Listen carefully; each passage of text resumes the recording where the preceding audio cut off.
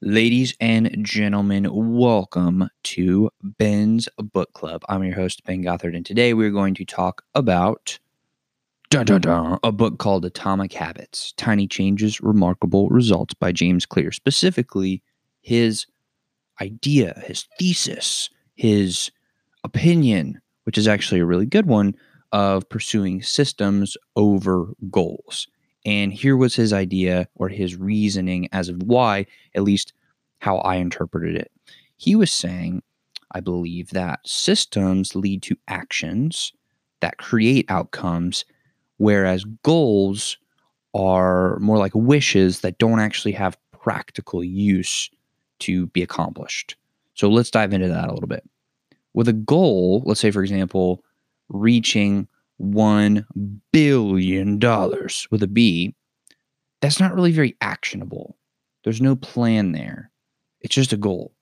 But a system of waking up and making 50 sales calls or bringing on 400 new employees or building some sort of system and allowing that system to grow and to build it and to plug people into it, that can create outcomes.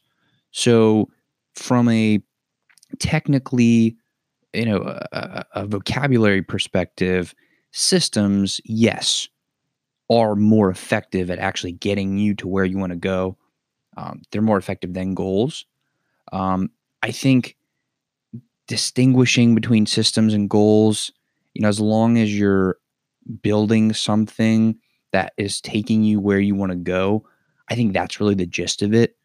I don't think it matters as much whether you call them systems or goals. Like, we shouldn't have a red team and a blue team, red team being systems, blue team being goals, and have a whole fight about it. Like, I think the gist of it, really the essence of what he's saying, is focus your efforts on building the system or building the vehicle that can get you to where you want to go instead of just wishing that you were where you wanted to be. And he further backed this up by actually bringing to my attention something that was new. I'd never thought of this before, but he said that goals train you to look towards future happiness instead of enjoying the process. And I actually thought this was really, really powerful. This is something I'd never actually heard before, which I really enjoyed. He said, when you set a goal, like, okay, my goal is to reach $10,000 in sales this month, you're training yourself to think, well, I'll be happy when I reach that mark. I'll be happy when I reach $10,000 a month. I'll be happy when I lose 10 pounds. I'll be happy when I XYZ. And he was arguing that instead of setting goals to where your happiness depends on achieving that goal, instead, by focusing on the systems, you can be happy now because you're in the process. And this really goes back to something that I feel like a lot of people say, which is to enjoy the process.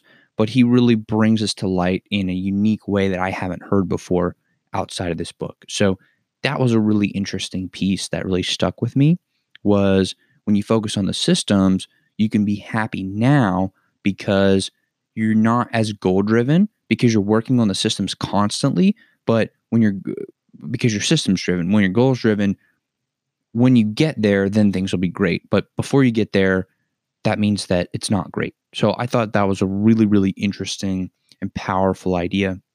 And so the end of that part of the book, that section or that idea, he really hammered home the point that if you focus on systems over goals, the goals will actually take care of themselves.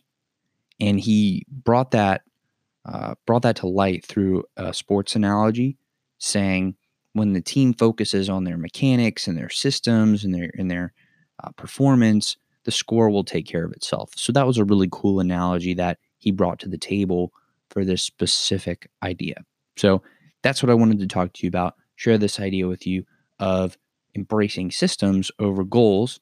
And if you're like me and you have a whiteboard, and I'm actually looking at my whiteboard right now, instead of having goals on your whiteboard that you look at every day, instead, maybe you could think of writing down your systems and focusing on those. So I hope this has been helpful, and I hope this is giving you something to gnaw on, to think about, and I hope it's giving you some ideas that can help you be more awesome.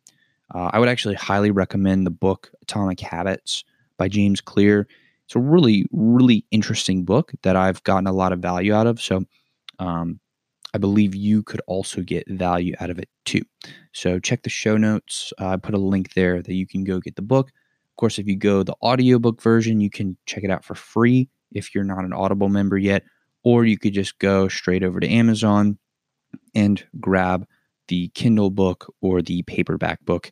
And of course, we use money for those things. So that will be required to get those, most likely. So, anyways, check it out. And I'm probably going to do a few more ideas from this book because I really enjoy it. And I haven't finished it yet. So it's what I'll be thinking about. So, anyways, hope you've enjoyed this episode, and I will see you on the very next one. Bye bye.